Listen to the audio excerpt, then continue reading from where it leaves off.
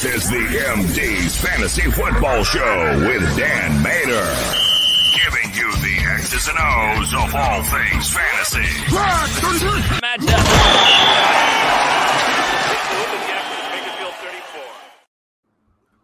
Oh, the Cowboys and the Giants, Sunday night football, baby. Dallas, -3 favorites, over 46.5. I hate Mike McCarthy, but it's the regular season, and Dallas is a superior team to the Giants on paper. I'm taking Dallas to cover this -3 relatively easily. I don't know. What do you guys think? I'm with you. Yeah? Okay, good. So I won't ever lock them in because it's still a tough rivalry matchup, but I am going to still say that's a cashing ticket for us there.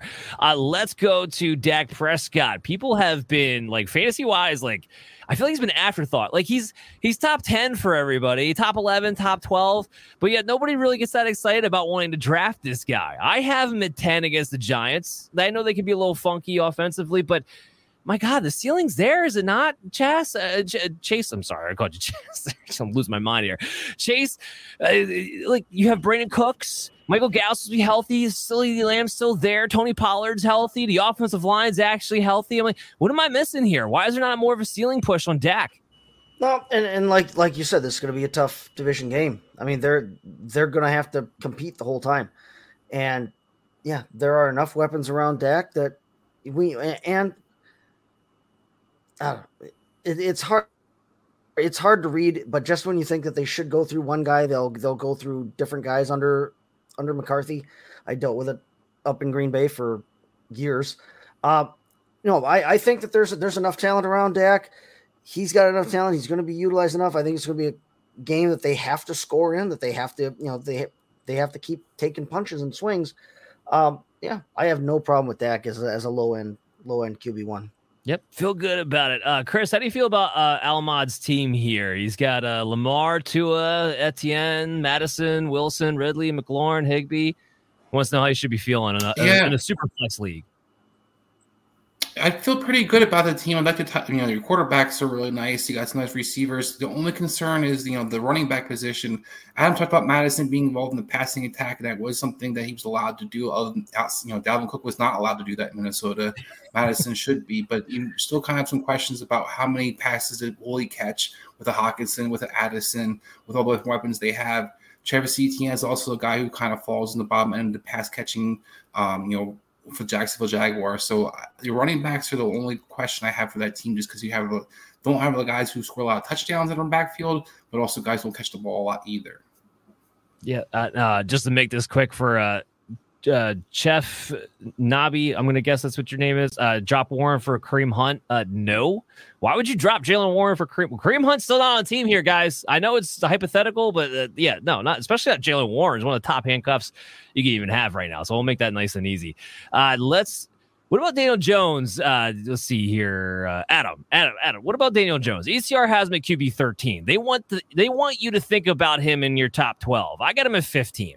I'm sorry, Jones, you got to prove it to me a second year in a row before I start to buy in. I know we're trying to go for his legs. This is a tough defense in Dallas. What happens when Micah Parsons keys in on him and he can't run around? I don't think he's a great passer. I got him at 15. He needs to be on your bench. What do you think?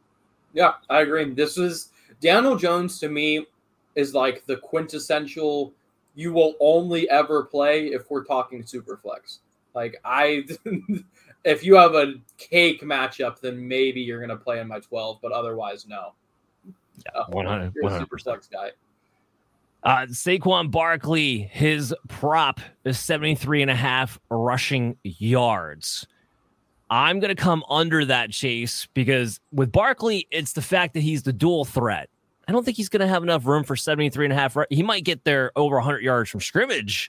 I think he's going to come in under. What do you think? Are we going to cash this ticket or no? No, we're cashing that. Yeah, I'm under all day on that. All right, I like it. Tony Pollard's at 66.5 rushing yards. Chris, I want the over on this. Can I cash this ticket?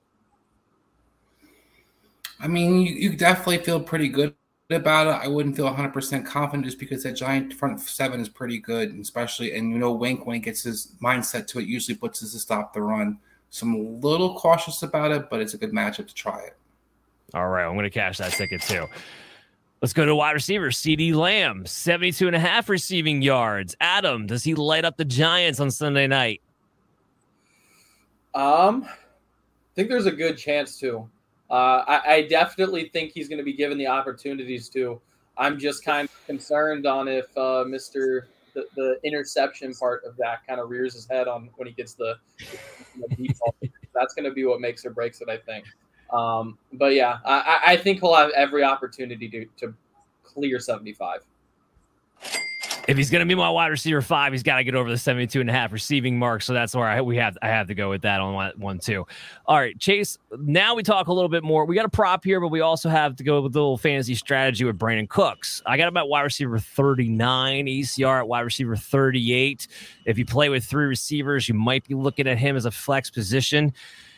Talk about somebody who wasn't really talked about that much, even though he was a great NFL acquisition and should be considered, I think, a better fantasy acquisition. His over-under is 51.5 receiving yards. Would you play Brandon Cooks in your flex in a half-point PPR? Do you think he goes over or under that mark? I don't know that I trust him yet in that. I don't know that I trust him that far yet. I don't think I want him as my flex. Will I? Yeah, if I don't have a whole lot of choice in the matter, I guess I can. I guess you have to, but yeah, I don't want to have to count on him yet. I want to see how that offense evolves before I count on him quite yet. The Giants secondary is questionable in my opinion. And with Martindale, with his aggressive style, sometimes that can get turned on its head as well. Brandon Cooks is a very good wide receiver. I am at 39. I am going to roll with him in my flex in 3 receiver lineups for sure. And I'm going to also take the over 51.5 on the receiving yard prop. I think there's going to be plenty of opportunities. And with Gallup, I don't know where Gallup's at. I've heard not as many great things about Gallup. Like, he's healthier this year, but he's not necessarily lining it up. Number 1 target, CeeDee Lamb. Number 2, I think, is Brandon Cooks. Remember, they don't have Dalton Schultz in this team anymore. That vacates a lot of targets that were going there before over the middle of the field. I think now gets moved over to Brandon Cooks. So I am going to take the over and play him in the flex there. How excited should we be about Darren Waller? Now, I don't have a prop for him. We're obviously starting him. But, Chris, when I say to you, Darren Waller's number 3 on my board for the season, what's your first thoughts? I agree. Darren Waller is the guy that is, you can basically argue with Travis Kelce, Mark Andrews can be that one of those guys that you feel confident that you have an advantage at tight end position week in, week out if you're playing Darren Waller. The only thing you're worried about is injury. That's been biting him in the last few years. He hasn't finished a healthy season. I can't remember how long now. But other than that, everything you've heard out of camp, Daniel Jones looks for him consistently. They're scheming up to get him the ball. They have about 5'8" receivers all around him in the red zone. So he basically gets the ball between the 20s and in the red zone. I love Darren Waller, and I love him at number 3 for you. All right, love it. Let's go to our last matchup, the Monday night game.